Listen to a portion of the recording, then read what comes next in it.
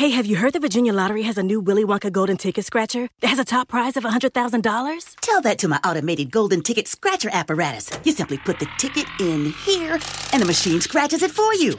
And while we wait, we can play the Willy Wonka golden ticket online game with a top prize of $1 million. Just visit VALottery.com or use the lottery app.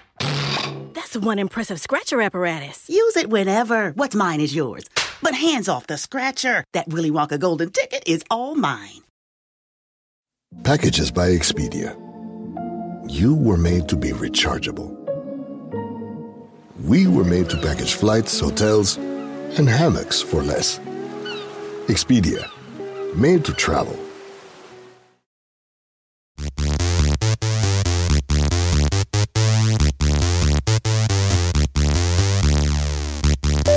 My body is a cage. I love the goddamn song. My body is a Euphoria. My body is a Euphoria, and My body is never a Euphoria. I don't know if I'd ever describe my body as a Euphoria.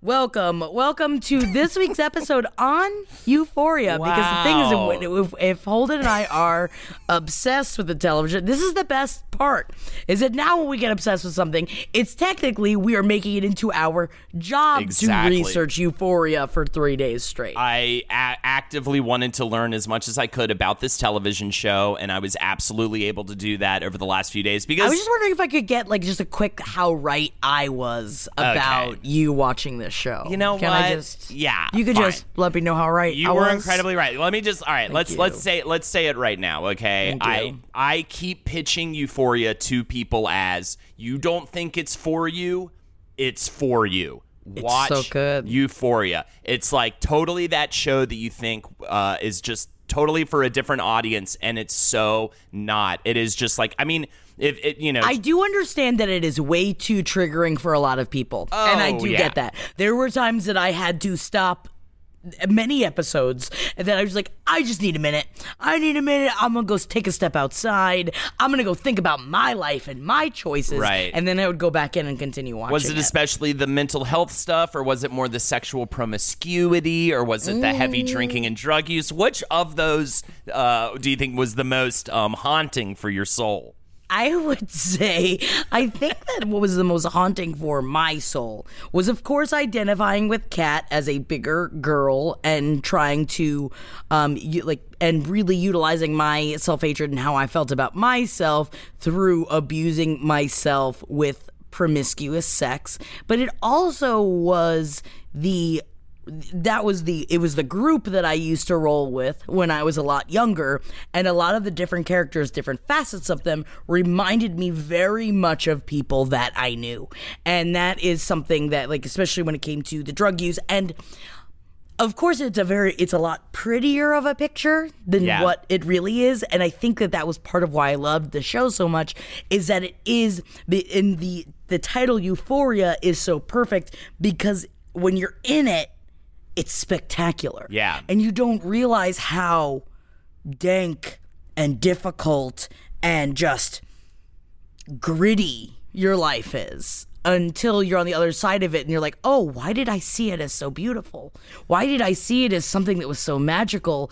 And there are times in my life that I still kind of miss how self-destructive I used to be. Right. Because when you're in it, it's everything. Right. It's well, I mean, I will say that it has been those moments of dark, deep tragedy, at least in my head and in my soul, personal problem, going through heartbreak or dealing with that adversity. Those are the times you feel the most alive, I think. And there's a certain, I would not want to be in that state at all times.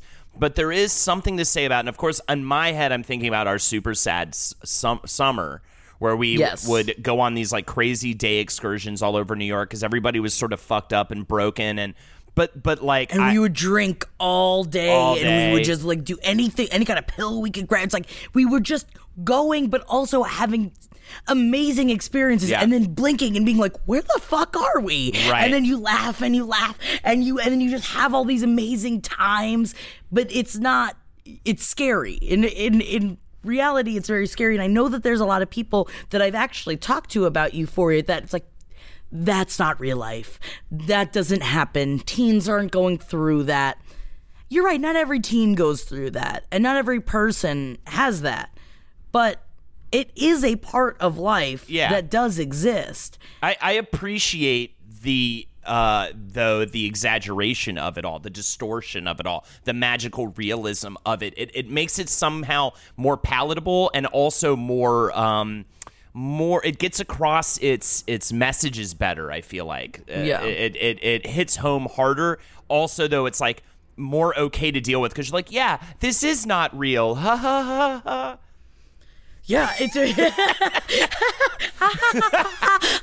it's the room spinning. That wouldn't actually happen. She's walking on the walls. What? Yeah, it's crazy. But as someone that has been, especially, I've been dealing with my mental illness for my entire life, and there are times when you do. That's like that episode when Rue is like, most of it is like a monologue, and she feels like everything is that she's solving a crime. I love that episode. I was about to bring that one up because like I'm a that manic was depressive, and I get it. I know that she is OCD. I believe that she's bipolar, right?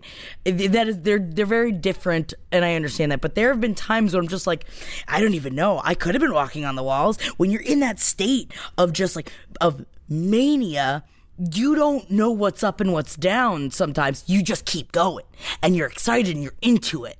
I was checking in with Lexi because she has people in her life that are suffer from manic depression, and I was like, "Is this what it is?" And she's like, "Yeah, pretty much. The manic side is more angry in my experience, but other than that, it's like pretty spot the fuck on about, especially being like, I know what the real deal is, and I'm going to get to the bottom of this, and that sort of manic, weird energy. Yeah." Mm-hmm. I think that they hit it. I think they hit it spot on, and I think it's an important conversation that we need to be having. Yeah, because it is like we do know now that the youth of Generation Z, right? Is that what they're calling it?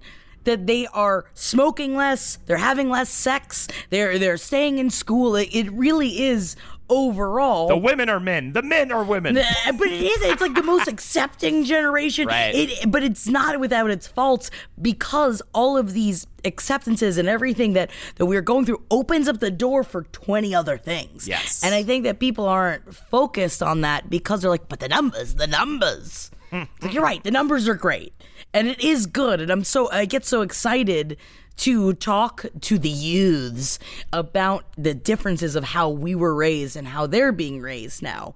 But yeah, one of my favorite things to see is the implication, or not implication, is the insertion of all of these modern day technology things that I didn't experience in high school that gives me that perspective, the dick pics and the video stuff and, just all that, like all the social media shit and how that can be used for and against people in the high school world. And it's absolutely mortifying. I always say I'm so thankful that YouTube didn't exist and Facebook didn't exist when I was in middle school, because it was hard enough that I had the public online journals. Like, even that was a little much.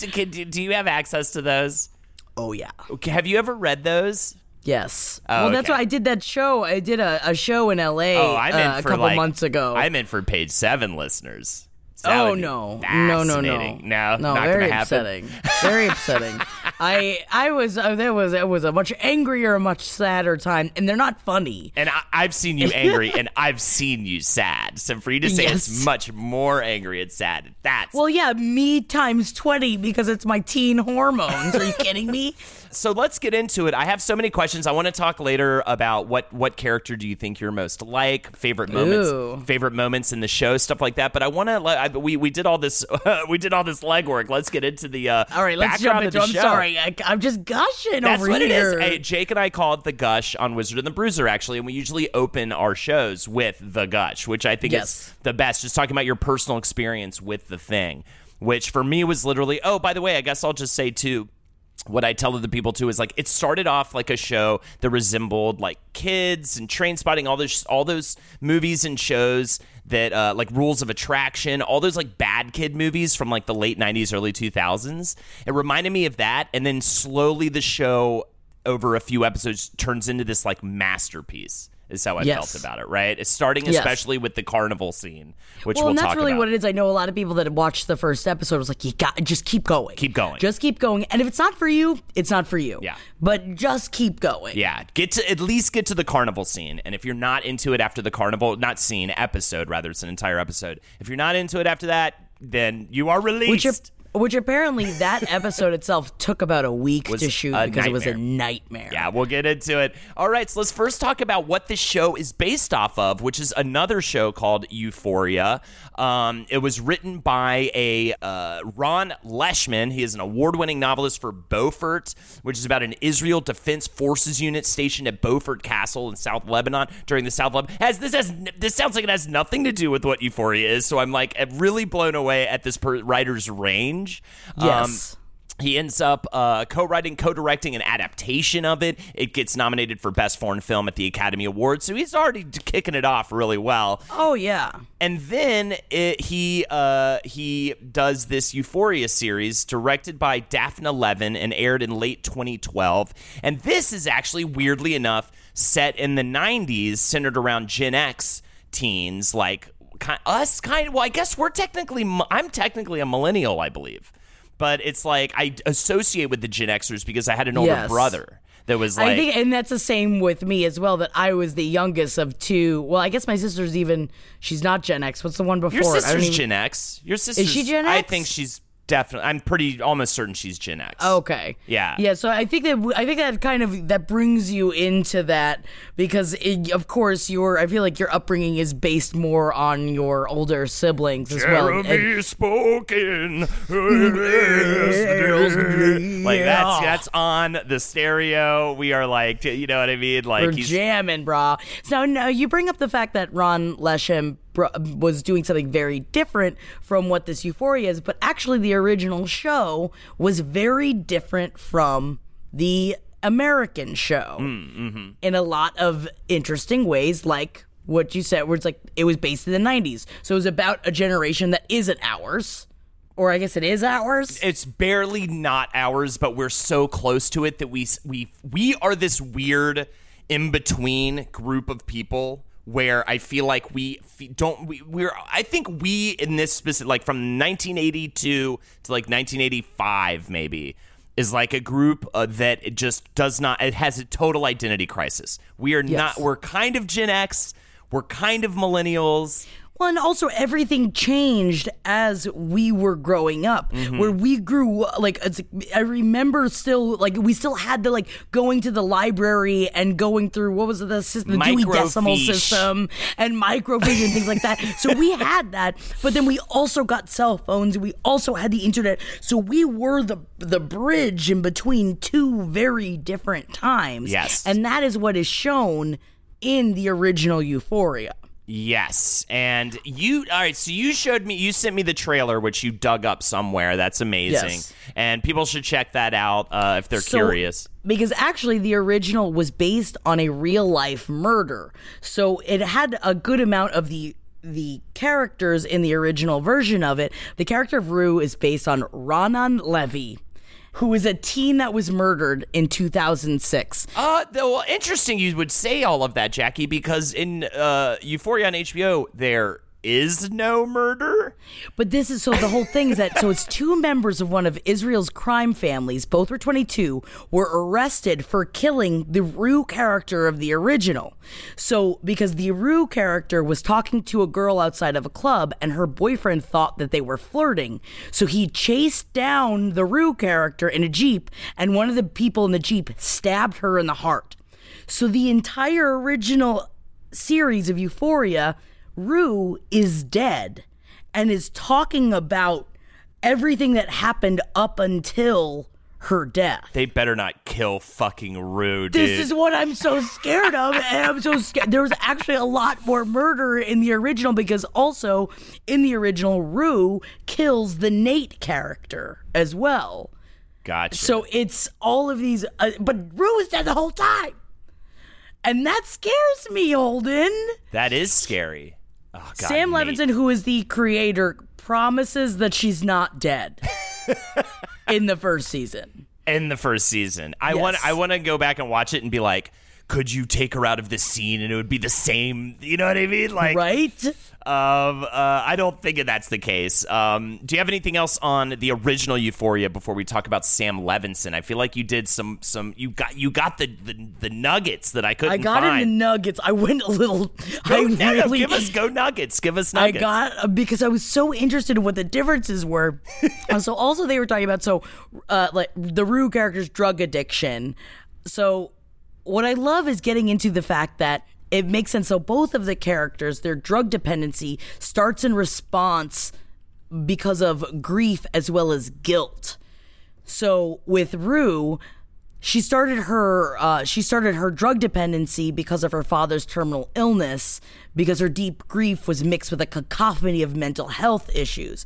But on Israel's Euphoria, Rue had been using drugs for less than a year, and her addiction was fueled by feelings of guilt after her boyfriend killed some random guy just for talking to her. Wow. So this is just way on another... It's way different. And I want to see... If anyone that's listening to this can find the original that has English subtitles, please let me know, because I'm not an aficionado. Yeah. I don't know how to find it, because apparently you can find it, but not with English subtitles. Really? That's shocking to me because of the success of the HBO show. Also, it's shocking to me, like, how much good shit is out there that we just don't even have translations of, that you just don't even think about, like... That there's a show, it's Israeli, right? Yes. That there's just some Israeli show out there that you would totally binge to pieces, but it's just like locked off in this way. So I hope the popularity of the HBO show allows us to at least get to enjoy this, because this sounds fucking nuts. I want to see it. Especially once we get into the casting things, because also the characters are very different. But another thing that both of the series deal with in very different ways is 9/11. So as we all know, in the U.S. version of it, it starts with mentioning the tragedy, because Rue explained that she was born 3 days after 9/11, and her parents spent most of their time in the hospital grieving.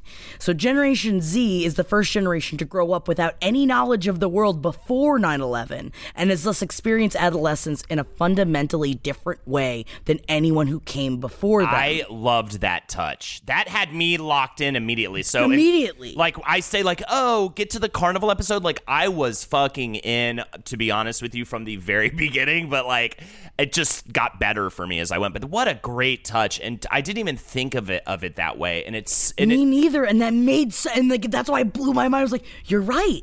That's crazy that it's a whole that they didn't know what life was like before then. They didn't, even though things were worse then. Things were more trustworthy. It's like we almost should have like stopped the years, started the years over again. Like it's like BC AD shit. You know what I mean? Yeah. Like we should have just started. All right, it's year one now because ground zero. You know what I mean? Like yeah. It's such a crazy thing to think about, and it's so sad to me, the idea that people don't understand that there are so many people out there that are alive that don't know what this world was like before, in America especially, before that horrible tragedy. But anyways, I digress. Which is also why the original series creator, Ron Lesham, said that he wanted the series to be based in the 90s because he wanted to explore the differences between the generations of the kids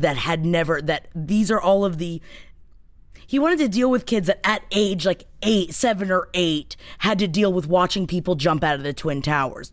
And what was it like before then? Right. So that people could have a direct comparison that even though it was in Israel, of course, that was still greatly affected by 9/11. Yeah. And just trying to show the differences of life before it and after it. And then Levinson, not to jump too far ahead, but he does the opposite. He's a guy writing about his life growing up in the 90s, dealing with drug abuse, and he's writing it, though, set in modern day. That's so fascinating, and what you get out of that,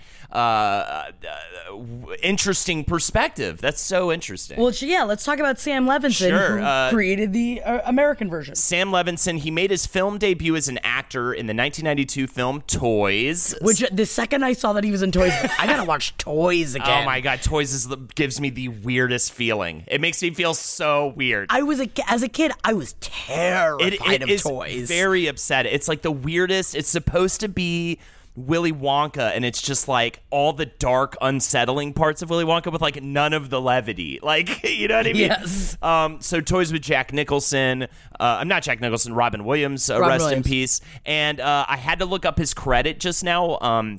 And he was one of the kids playing the video games in the war room. So if you haven't seen that movie before, they set up these war video games, but they're controlling actual tanks and stuff like in a real war. They just don't realize it because they're the best at these war games. Have like you kids. watched that again? Should I rewatch that movie? I don't think so. It's so upsetting. It's so upsetting. Joan Cusack's like amazing in it. Robin Williams is great too, but it's just so like, oh, it just makes you feel when they keep like taking parts of the warehouse away from them and like the walls are like shrinking in on them because they are expanding for more space for their war. I don't know. I just remember one of the scenes where it's like the scary like Tinker toys are just like ding, ding, ding, ding, ding, like coming down the hallway. I'm like, I don't know if this is supposed to be scary, but I'm terrified. It's like just the boat ride in Willy Wonka, nothing else. Nothing else. So Sam Levinson, after Toys, he decides to get into writing and directing. Probably wasn't working out too well for him on the acting front.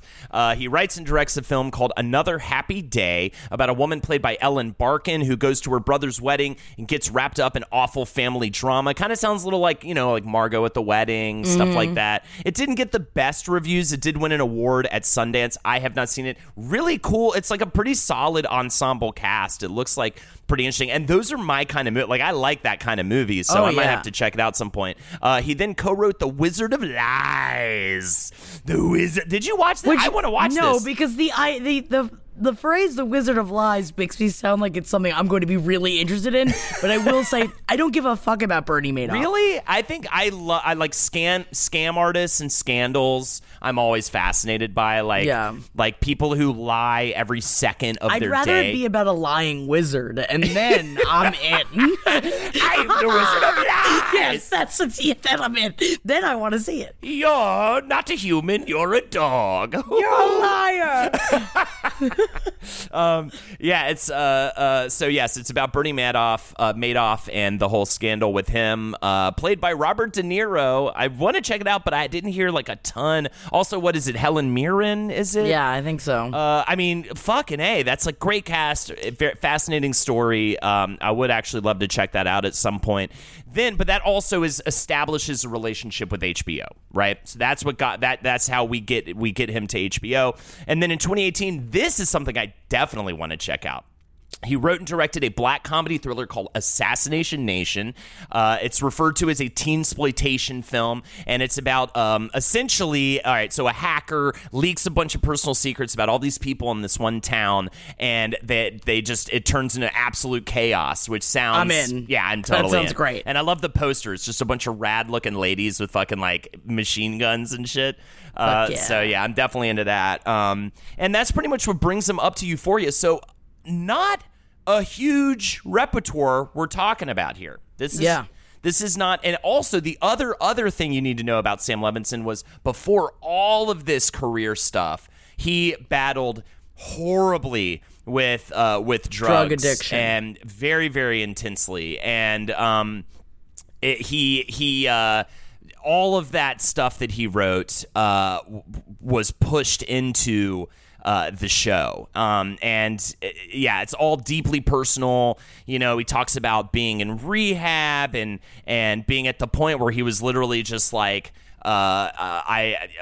is this going to be my legacy? Is this really what mark I'm going to leave on the world? And that was that kind of snapped him out of it and got him finally out of his addiction, and he's been clean and sober. I think it was just like the characters in the show. It was pretty much just like high school drug addiction. Maybe a little bit after that, but I think he was just like one of those young, just immediately fucking taken over by drug addiction people. And he said about So he gets a meeting with HBO's head of drama, and they sit down. He said, I had gone in to sit down with Francesca Orsi, the head of drama, and I asked her what she liked about the Israeli series, talking about the Euphoria there. And she said, just sort of what a raw and honest portrait it is of drugs and being young and everything. So I started talking about my own personal history with drugs.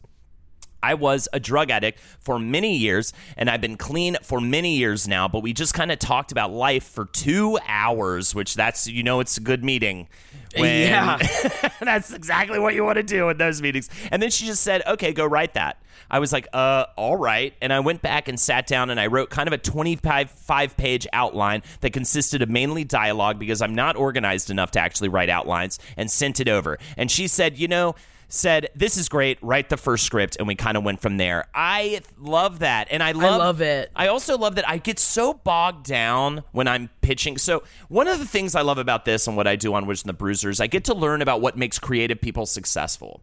And I think a lot of times when we do story pitches and stuff like that, you put so much into the organization of like, I have to have this, I have to have this.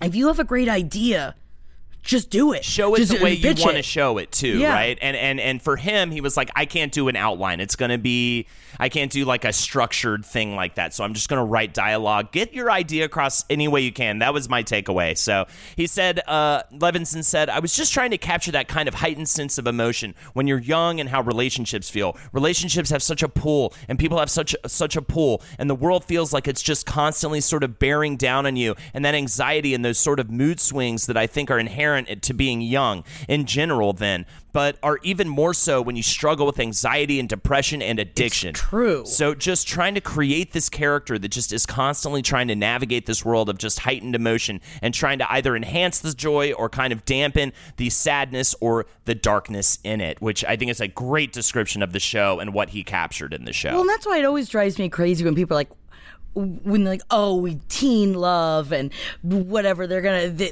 don't even know yet. They don't. The reason why adolescence is so difficult is because you are having all of these hormones and all of these feelings for the first time, and you're going through all of these things, so of course it's heightened. Of course you think that if that person doesn't go on a date with you, you're going to die, and yes. You want your world to end. It's because you'd never felt those emotions before. So isn't it really that, like, you think of like young love and young trauma and things like that, isn't it even more than we feel as an adult? We're dulled down at this point that of course it still hurts and of course things are still horrible, but you felt them before. You know that feeling. I fucking had an emotional breakdown because my buddy canceled on plans to go to the movies. You know what I'm saying? I broke down, cried, I didn't even know why. You know what I mean? I just was so lonely and bored, I guess. But but it drives me crazy when people are like, they're young, they don't know. It's like, you're right, they don't know. Yeah. So they have all of the feelings, they have extra of the feelings. But God, it's so exciting. You know what I mean? Like falling in love for the first time, or like what you think exciting. is love. You don't know. Oh my God, it's amazing and horrifying. And he just tapped into that from his own life. So everyone's talking like, how did he write so well for millennials? He didn't. He wrote himself as a teenager, what he felt with those addictions, with all that stuff. Even that kitchen knife scene at the party was based on his own experience. Really happened to him, yeah. And he was the one that pulled the knife. I mean, he's just been through so much shit, and that's Jules in the show, and we will talk about Jules. I know. So he gets a pilot order in 2018 with A24 Television. You've probably seen that logo before a lot of really cool shit. They make all of the good things. They make if all it's the good, cool shit. A24 made it. They also produced The Carmichael Show. Shout outs to Kevin. They did 2 Dope Queens, Pod Save America. So, of course, they're doing stuff for HBO. And At Home with Amy Sedaris, just to name a few of the projects they are currently or were working on in the past. So, that great production company, definitely for this kind of thing, this sort of like indie feeling thing that's like still like, but it got a lot of like force behind it and money behind it.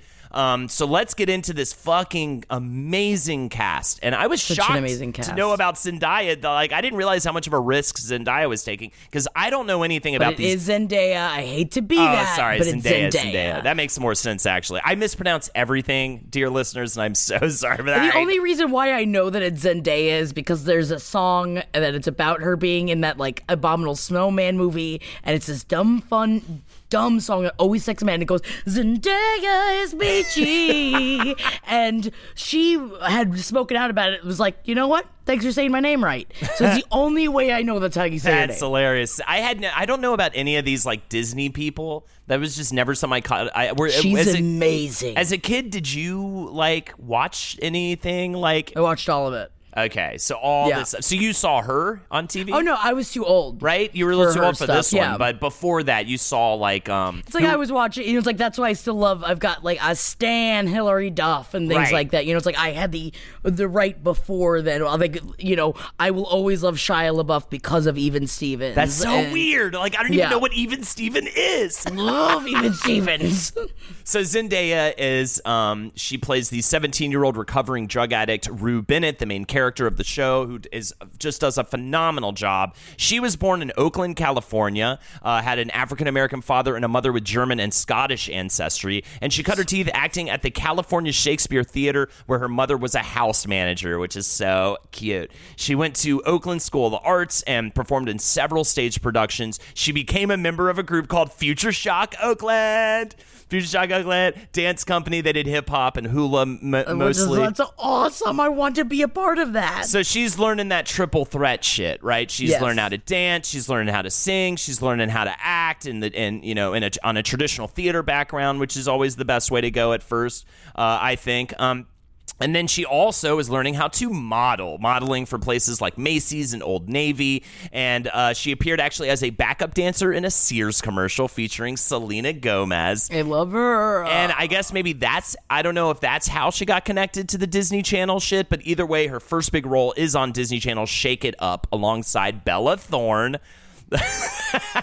Known crazy person, Bella Thorne. It's about two. But also, shout out to Bella Thorne. Go watch The Babysitter. She's great in it. Oh, I need to see that. Yeah. It's great. I need to see that. So she's with Bella Thorne. They are two backup dancers at a show in Chicago. This is such a Disney Channel idea, and it led to some minor hit singles. So that's another weird thing. There are just these like weird for tween hit singles done by Bella Thorne and Zendaya on the same track, which is amazing because they're on very different tracks, I would say, at this point, career-wise. And so she was on, from there, she was also on season 16 of Dancing with the Stars, and she ended up finishing in second place. Unbelievable. And she's releasing albums, but she released a book between you, the letter U, and me, How to Rock Your Tween Years with Style and Confidence. I know, I would listen to her. Tell me how to do it. And then she makes her feature debut, as most of us probably know, in 2017 Spider-Man Homecoming, which was great. Did you watch Spider-Man Homecoming? I did. Yeah, she's great in both of them. Yeah. I saw the new one too. She killed it on it. And she put out a clothing line. This woman is ridiculous. She can be anything. Old is she at this point? At 2017, it just makes me upset about myself. It's insane. You know what I mean? Perfect. I love her. So Daya by Zendaya was put out as her clothing line. She ends up co-starring in The Greatest Showman with Hugh Jackman as a trapeze artist. I love her. It was so funny with The Greatest Showman. Lexi was like, my sister recommended I watch this, and I was like, all right, cool, we'll watch it. Did you watch it? We put it on. It was like late one night, and she didn't realize it was like a Baz Luhrmann musical until it started, and she was like, oh, I can't handle this right now.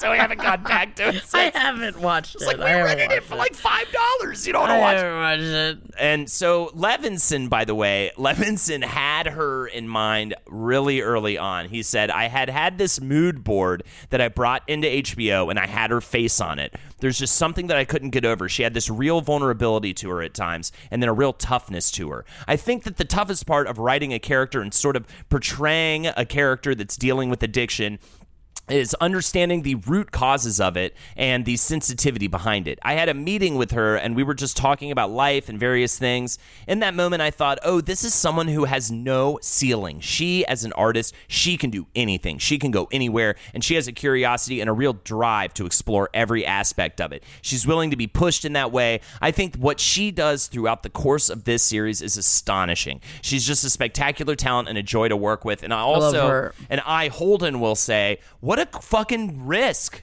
what a cool risk to take. I mean, and maybe it's not that crazy of a risk when you think about it, because I mean, it's like she's already on top of her game, like whatever. It's not necessarily going to ruin her career, but if she was unbelievable, I would not have kept watching the show. No, not at all. That was completely about.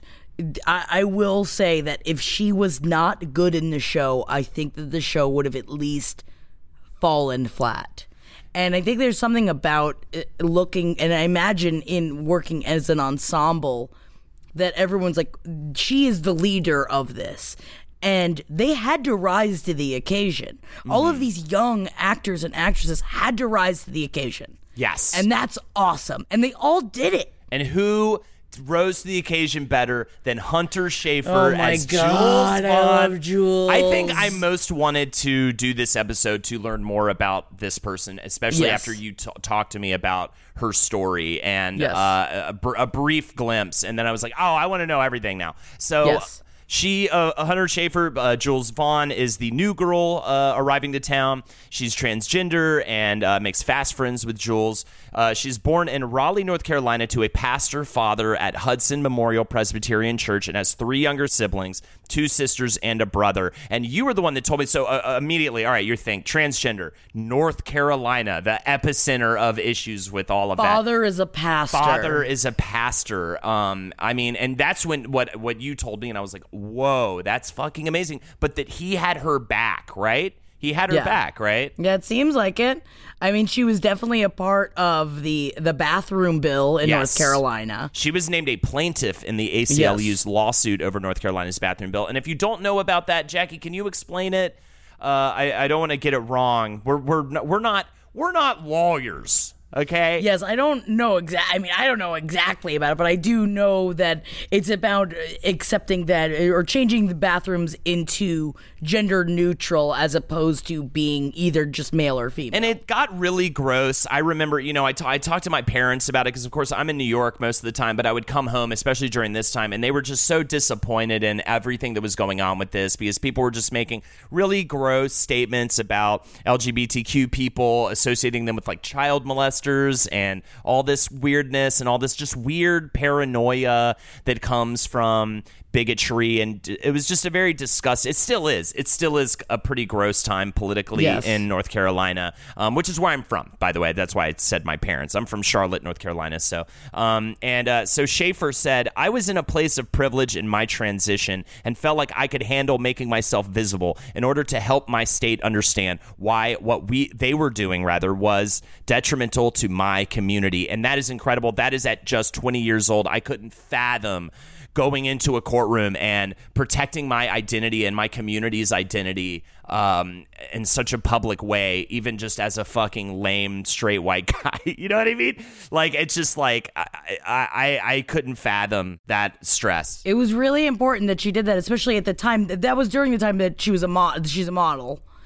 And because also before all this, she'd never acted before. Yes. Isn't that nuts? That's insane, because I think she gives one of the best performances in the entire thing. She is just totally, the chemistry between her and Rue is so on point, and she's acting across from someone with how many years, how many hours of experience acting professionally in all these different facets. Yeah, she was a model. She modeled for houses like Dior, Rick Owens, Tommy Hilfiger, Coach, Marc Jacobs. There were a lot more on that list that I left out, but just to give you an idea, she was not just modeling, like a career model. Yes. And it was actually big shout outs, by the way. I'm glad we get to say her name. Casting director Mary Venditti, you deserve all the awards. You killed it with the casting on this show. I don't think there's a single part that I dislike. casting wise in terms of this show. So she said for the part of Jules, she hit the fucking streets, man, searched the LGBTQ centers. She talked to folks in the trans community, and she actually discovered, which is another thing you told me that made me want to learn about this person. She discovered Hunter through Instagram. Yeah, man. Isn't that? It's insane. It's insane. Fucking social media, dude. It's like it is a part. It's a part of all of it. Venditti said casting that one was extra scary because these were not people trained at all as actors. Hunter came in and won it in the room in a beautiful way. It was important that the character be very natural. Hunter had the experience. A lot of these kids are transitioning and going through this. She had never acted before. She could intuit what to do. Her performance is seamless. And I really loved how... and I don't know if I pulled a quote for this or not, but I definitely read about this. I loved how it wasn't about her transitioning, like so many other stories about trans people that are in film or TV right now. It's all about them struggling. It's about her as a person. Yeah, it's all about them struggling in their transition. And this is a person who has transitioned, who is confident, who is, still a human being and flawed and going through difficult issues, but it didn't feel so much like because I get a little eye rolly when a situation like this can be handled like every 2 seconds you're getting reminded that she's a trans person. Well, and also we're finally just getting to the point that as a fat woman that it's not just like, do you see we got a fat person on the show? Do you see? Oh, I bet they're thinking about their weight. And then now we've just come into that about weight. So the fact that it's like we could just get to that with every part of every community, right? Wouldn't that be awesome? And it's still like an element, it's there, but it's just not like, it's not like, look what we did, aren't we so brave? Right, like, no, she's a person. I didn't even know she was trans until I think it was talked about a couple of episodes in. Because it's not really even about that. It's about her struggle as a human being, as a fucking high school girl, just fucking living that shit. So Maude Apatow is Rue's childhood friend Lexi. She was actually in Assassination Nation, and Levinson wrote the character specifically for her. Can we talk about Angus Cloud as drug dealer Fezco? Probably, maybe besides Jules, maybe my favorite character in the entire thing. And his character, which is what I was referring to earlier, so I know they were talking about the casting because they actually found him on the street. Yeah. It was another one that in the same kind of way of casting Jules as well.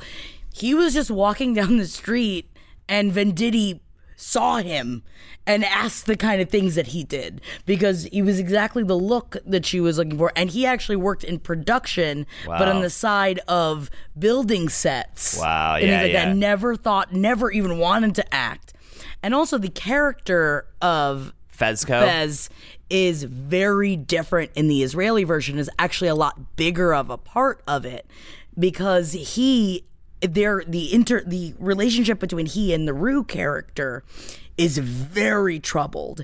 And I think that was really hinted at. And that was something that I actually also really enjoyed about the American version of Euphoria is the idea of, I knew those people where your drug dealers are, and a lot of times, especially when it comes to where I was in a small town, it's people that care about you. Yeah. But also you can say, how do they care about you if they keep giving you drugs and they keep selling this to you? So in the Israeli version, Fez actually rapes Rue after realizing that she doesn't care about him the way he cares about her. And that's a huge part of the show. Jesus. Because he was giving her drugs to have sex with her. It's like the opposite in this situation. The opposite of it in this. And I actually like the fact that in the American version, it's exploring that other side of things where you can love and care about someone and also hurt them. Right. And when he finally stops in that scene, when she's outside the door trying to get drugs from him, and he's just sitting there, listening to her scream at him, that was that was one of the scenes that I had to stop and walk outside. I was like, I've seen this. I've done this. And but the fact that he just had he never wanted to, he didn't even know he wanted to act. Apparently he said he worked at a chicken and waffle joint in Bushwick. It's amazing, dude. Yeah, Vendetti said about Angus Cloud, he did not have to come in. We saw the search tape, no question. He was the character, 100%. And even though he's a drug dealer, he has so much heart. You can see who he is. He's a natural. These kids, they're young. They don't have to be doing anything. They're trying to figure it out what they're doing. And that's the key word, heart. He has this totally like dead face, like low-key, chill-ass drug dealer exterior, and yet the heart oozes out of him in every pore, and it's just this, it's like a magic trick. It's amazing to watch. Also, Barbie Ferreira? Yes. Ferreira. I didn't realize she's got a crazy story too. She was. Oh my God. Have you followed her Instagram? Good yes. Lord. I did follow her Instagram. She is. Oh my God, she's so hot. And this character has such a strong arc in the show. She plays off Kat. She plays Kat Hernandez. She starts off this very shy, virgin woman, and you just watch her lose that fucking shit like a bad habit and end up really exploring who she is as a woman, gain all this confidence, like become like a dom, essentially. Yes, a cam girl. The real woman grew up in NYC and Jersey. She began her career as a model in her teens by sending photos to American Apparel in an open casting call, and has gone on to model for Adidas, Forever 21, H&M, among many others. A video of hers went viral from her Aerie campaign. Aerie is that what's Aerie? American Eagle. Oh, okay, gotcha. Along with unretouched photos. And Time named her one of its 30 most influential teens in 2016. So she was already crushing the game. Yeah. And she has this super popular Instagram. Jack, you want to describe her Instagram? It has over 1 million followers. She's very, very attractive. Her style is amazing. She's fiercely confident, or at least that's what her social media portrays. And she's everything I ever wanted to be. But you kind of are. I mean, I wish. Are you kidding me? My God, I wish. She just kills it in the show, and it's so cool to see that she has this like insane. All these people have such diverse, and is that a millennial thing? I think maybe like that everyone has such diverse careers. Like nobody, I feel like our generation, all the generations before, it's like you focus on one thing and that's the thing you do. But now it's like no, if you want to be an influencer, you're a model, you're an actor, you're a ambassador for brands. Which I think it's good. It should be like everything should be. You should be the master of many different hats. Yes, wearing that's a phrase. Far too many hats, trying to keep them on your head. Master of the hats, keeper of the keys. Then you also have Sydney Sweeney, who plays Cassie Howard, a girl who knows how to use sex to get what she wants, but is also haunted by a past of gross guys, sex, and videos. She has starred in Handmaid's Tale, which I had to be reminded by Lexi because I didn't even remember her in that. She was also in Sharp Objects and is a trained MMA fighter. Isn't that nuts? Also, another part of the casting I wanted to bring up was the casting of McKay, who plays her boyfriend in it. It was originally cast by, who played the character was Brian Astro Bradley, but he left after the pilot. He was a former contestant on The X Factor, but he's also a rapper. And after he did the pilot, he found out what was going to happen in the rest of the show, and he dropped out. And he just essentially was like, it was too much. He was too uncomfortable. And so then they had to go back through and reshoot all of the scenes with McKay in the first season. Really? Yes, because he had dropped out because he couldn't handle it. That must have been awful for her. Yes. Isn't that? And like, can you imagine her having to do those scenes twice? Ugh, that is so brutal. Yeah. You also have Jacob Elordi. I didn't realize he was Australian. And again, kind of like Zendaya, sort of this like teen heartthrob dude that just takes a sharp right turn with the work he does. I don't even see him as an attractive dude because of his character in the show. Yeah. And I saw him on something else, like some sort of like, interview or whatever. I was like, damn, I didn't realize how hot that guy is, because you just don't see him as hot in the show. Rough. All right. I think that's. Do you have anything else for the casting for our actors before we get into some of the nitty gritty on the shooting of the show? It was shot in the lot in Sony lot in Hollywood, which takes up multiple sound stages. Most of the homes are actual practical sets. The coolest one being the motherfucking crazy rotating hallway that they built on the sound stage. They built that. Yeah, there's actually a really cool little like special clip showing how it all worked. It was done practically. The extras in the hallway are strapped to the floor and the wall, so it looks like they're casually hanging out, but they are actually like straight up strapped down to it so the gravity wouldn't make them, slam down the floor, and the whole thing rotates. And I didn't realize until I found out that she was a trained dancer. That makes so much sense because there's so much movement stuff that she had to do, especially in those drugged out scenes. There are moments in the show that just feel like a music video. And she's not specifically dancing per se, but she's doing intense movement rhythmic movement. Yeah, though. it's so cool to watch, and it makes so much sense that Zendaya is a super duper trained dancer. The lighting schemes were actually preset with color, and so they would have all the schemes preset. So it was more about the movement of the camera, the way that they captured the light. It was inspired by the photography of a guy named Todd Hildo. Check out his stuff, Hido. Is it Hido? Hido? You'll immediately be like, "Yep, that's Euphoria." It's these like these spacious, this kind of almost haunting Americana style like landscapes with buildings and stuff that are like empty but with like weird fog and neon light coming out of it to give it this surreal feel that the whole show also has.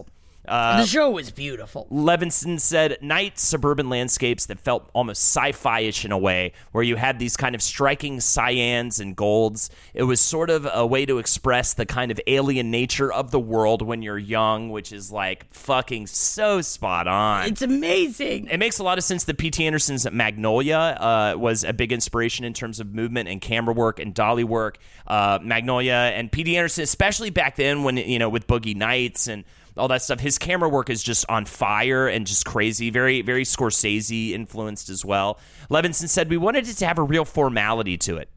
I think it helps because narrative moves so fast, it helps structure it, and it helps give it something to frame it. Otherwise, it could feel like there is a train going off the tracks. He didn't want to have like a handheld quality to it. He wanted it to feel very composed with the way that all the shots are, which you get. I mean, every episode was artwork. Yeah, it almost has like a Michel Gondry feel at times, just very, very thought out, every little bit of camera work and everything.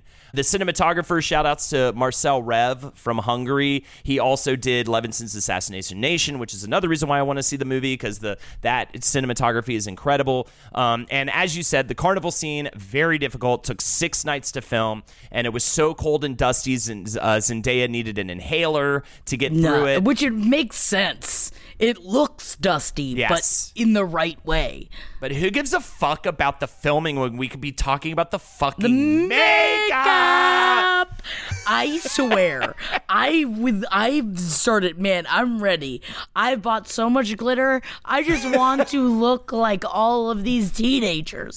So if you were curious, the name of the makeup designer is Daniela Davy, who said this was her most challenging project yet. Of course it was. The sheer amount of variety of looks is unbelievable. I don't notice makeup, all right? I'm a stupid fucking moron guy, well, and that's right? One of the quotes is from her. It's like, usually so-and-so has their everyday look, and that's just their look. Yeah. This was completely different because Sam wanted the makeup to be its own full expression of what was going on with the characters. If they're experiencing different emotions and circumstances in all these scenes, then the makeup had to be different. So I didn't even also realize, which I want to go back and watch, every time they are in a new outfit or they sometimes even in like flashbacks or whatever, there's different specific makeup for each look. Yes, and for each emotional display of what is happening with the characters. Awesome? So smart. And even though I didn't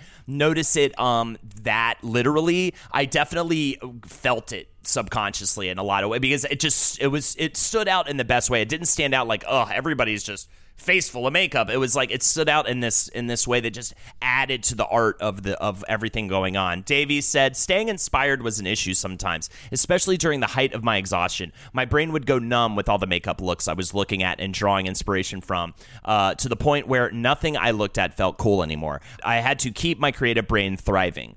She also said, makeup represents not only who we are, but also who we feel like being on any given day, who we need to be that day for our own emotional survival, or who we aspire to be. This notion gives makeup in general this fantastical quality. I think you see this a lot in Alexa and Barbie's looks. Makeup as protective armor, but also as a way to raise their self-worth and present superhero versions of themselves. Well, and that's why it's so awesome when they were talking about it. Apparently, Davey and Levinson had a huge conversation about whether Rue would wear makeup or not.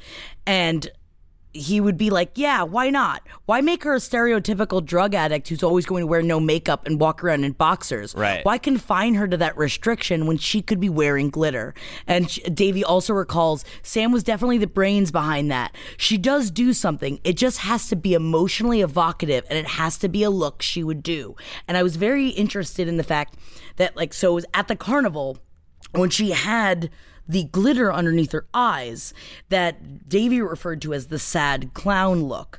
So Levinson gave her the direction on the shape and the placement because the look naturally gives a moody emotional effect, kind of like tears. Because in the episode before, she had spent a lot of the time crying, so he wanted to evoke the tears but in a fantastical way, so that we're like the tears didn't go away and the feelings didn't go away, but it turned into glitter on her face, which I got chills when I read that. I was like, that's amazing. You're making me want to just like go rewatch the whole thing. Watch it again. Oh, by the way, there are far too many brands to name that Daniela Davey used. So if you'd like to check all those out to get ideas or to go pick up your own versions of the things that were used in Euphoria, check out Paper Magazine's interview with Daniela Davey. At the end of it, it lists like every brand she uses. It's like this giant paragraph, though, so be prepared.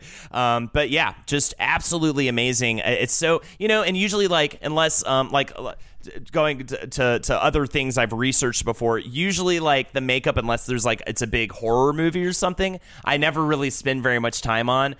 So it is such a testament that like I one of my main things I wanted to do was focus on the makeup of this show because it is so strong and so wonderful, and she better fucking win. And the fact that it's also deliberate, it makes so much sense that like, even when it came down to Jules, she said that Davey also often skipped finishing touches like swiping mascara onto Schaefer's lashes, so Jules' looks wouldn't be totally precise and perfect because she, quote, really doesn't give a fuck. Yeah. Her character is so cool because she is self-assured. Even though she makes mistakes and gets herself into trouble and into painful situations, she's so brave. And that makes sense. Yes, that's so smart.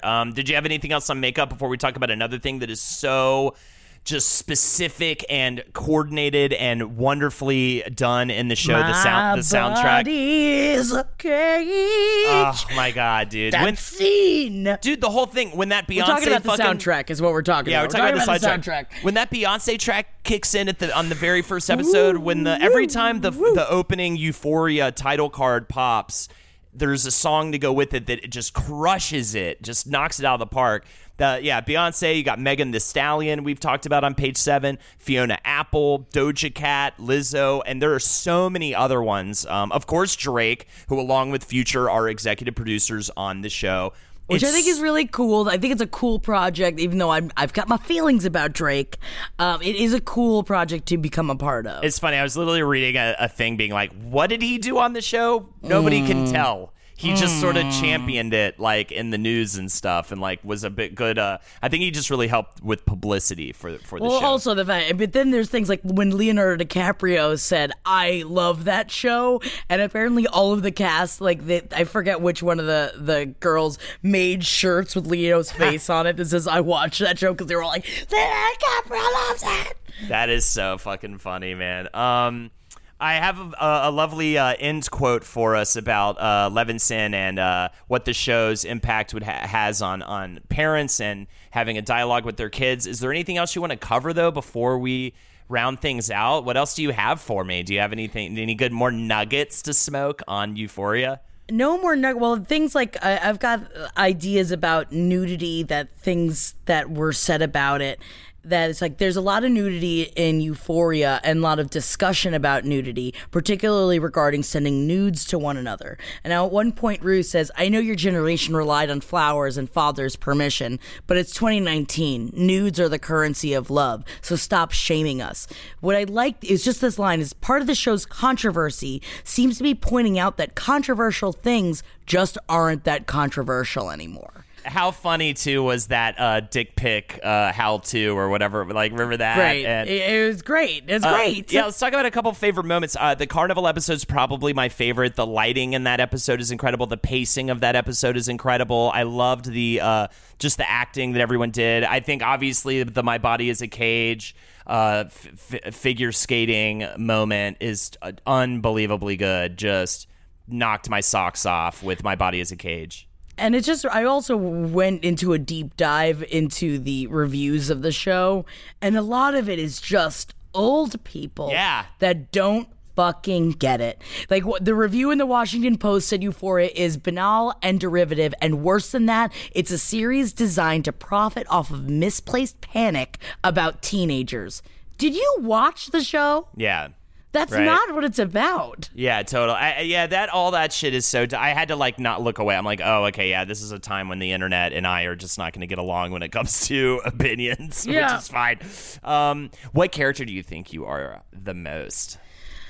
The character, I don't even know. I guess, honestly, in a very different way, I was the Jules character when it came down to my group of friends, because I would consider my best friend, who I lost to drug addiction, was Rue. And I think that was more than anything, was that she reminded me of this person so much that I guess, of course, a mixture of Jules and Kat. Obviously. I mean, I didn't get into webcamming or things like that, but I definitely use sex as a way to deal with how I felt about myself and to hurt myself. I want to be Fez, and I want to be Kat, but I'm not them. I'm actually Nate's dad. Okay. Weirdly enough. Yeah, so I sort of secretly get people to go to a hotel room and sort of do horrible things. I don't think you would spend the money on it. I don't think I'm anybody. That's why I know that's not true. I don't think I'm anybody in the show, actually. Also, by the way, shout outs to some of the actors we didn't mention. I really thought Nate's girlfriend was a lot of fun to watch. I mean, there's so many that, like, even like also Nate's dad. What's the name of the actor? Nate's dad is like knocks it out of Eric Dane, I believe. Eric Dane, who. You want to talk, Daddy? Oh my God! I think it also really showed the difference of age. We're like, that's the man I want to kiss. But he had said, which I thought was very cute, that he used a fake penis for his penis, but he said he would have shown his if the creators, everyone felt it was important for him to put himself on the line like that, the way his co-stars were doing it, and he was ready to do it. He said if they had asked him to do it, he would have definitely done it 1,000% to get the real feelings. But I don't think, it's also rough to do that in front of someone that's so young. Just whip your dick out. It's gotta be scary. Absolutely. Also, by the way, now that I realize it, I'm totally Lexi Howard. I'm Maude Apatow's character. I was really... Oh, you are? Yeah, you're definitely Maude Apatow's character. You're definitely Maude Apatow. Dressed as Bob Ross.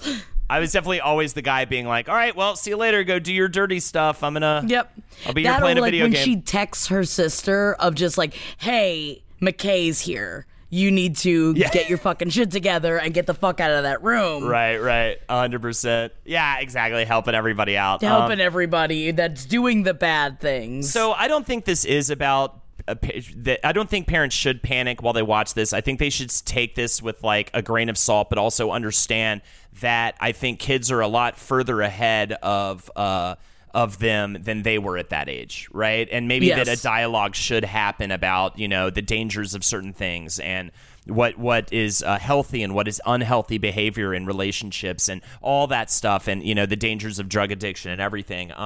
Levinson said this about the show's impact on parents. I think what's different about this time is that at least pre-internet, there were more similarities between one generation and the next. And now I think that gap has grown in a very significant way. I think part of what's so difficult to try and navigate the world at this age right now is there is no map. There's no compass. There's no one to kind of guide you one way or another because it's a brand new world every 5 years. I think that's what makes it particularly difficult is that kind of very real and big disconnect between parents and children. So if anything, I hope that it at least opens up a dialogue between the two because it's hard being a teenager. It's difficult, especially too if you're struggling with addiction and battling those things. Hopefully, it'll open up those means of communication. Well, I don't know because we're neither parent nor child, but hopefully it does. Either way, I think that's it. That's our episode on Euphoria. It's been yet another true Hollywood story. Sorry it was so long. There's just so much. Oh, of course. And I didn't want to stop. It was very interesting going down this rabbit hole at first when Holden had brought up doing this. I was like, I guess, yeah, I mean, I'm down. I love the show. But then as I started reading into it, I was like, oh my God, it makes me love it even more. Oh, yeah, it's the best. This was so much fun to do, to learn about and talk about today with you, Jackie. Yes, thank you, Holden. Join us again soon for another. I don't know if I like the fake goosh. Oh no, everything's getting dark. I think don't. It's a wrong show, Holden. Wrong show. True Hollywood story. All right, have a good one, everybody. Bye. Bye. This show is made possible by listeners like you. Thanks to our ad sponsors, you can support our shows by supporting them. For more shows like the one you just listened to, go to lastpodcastnetwork.com.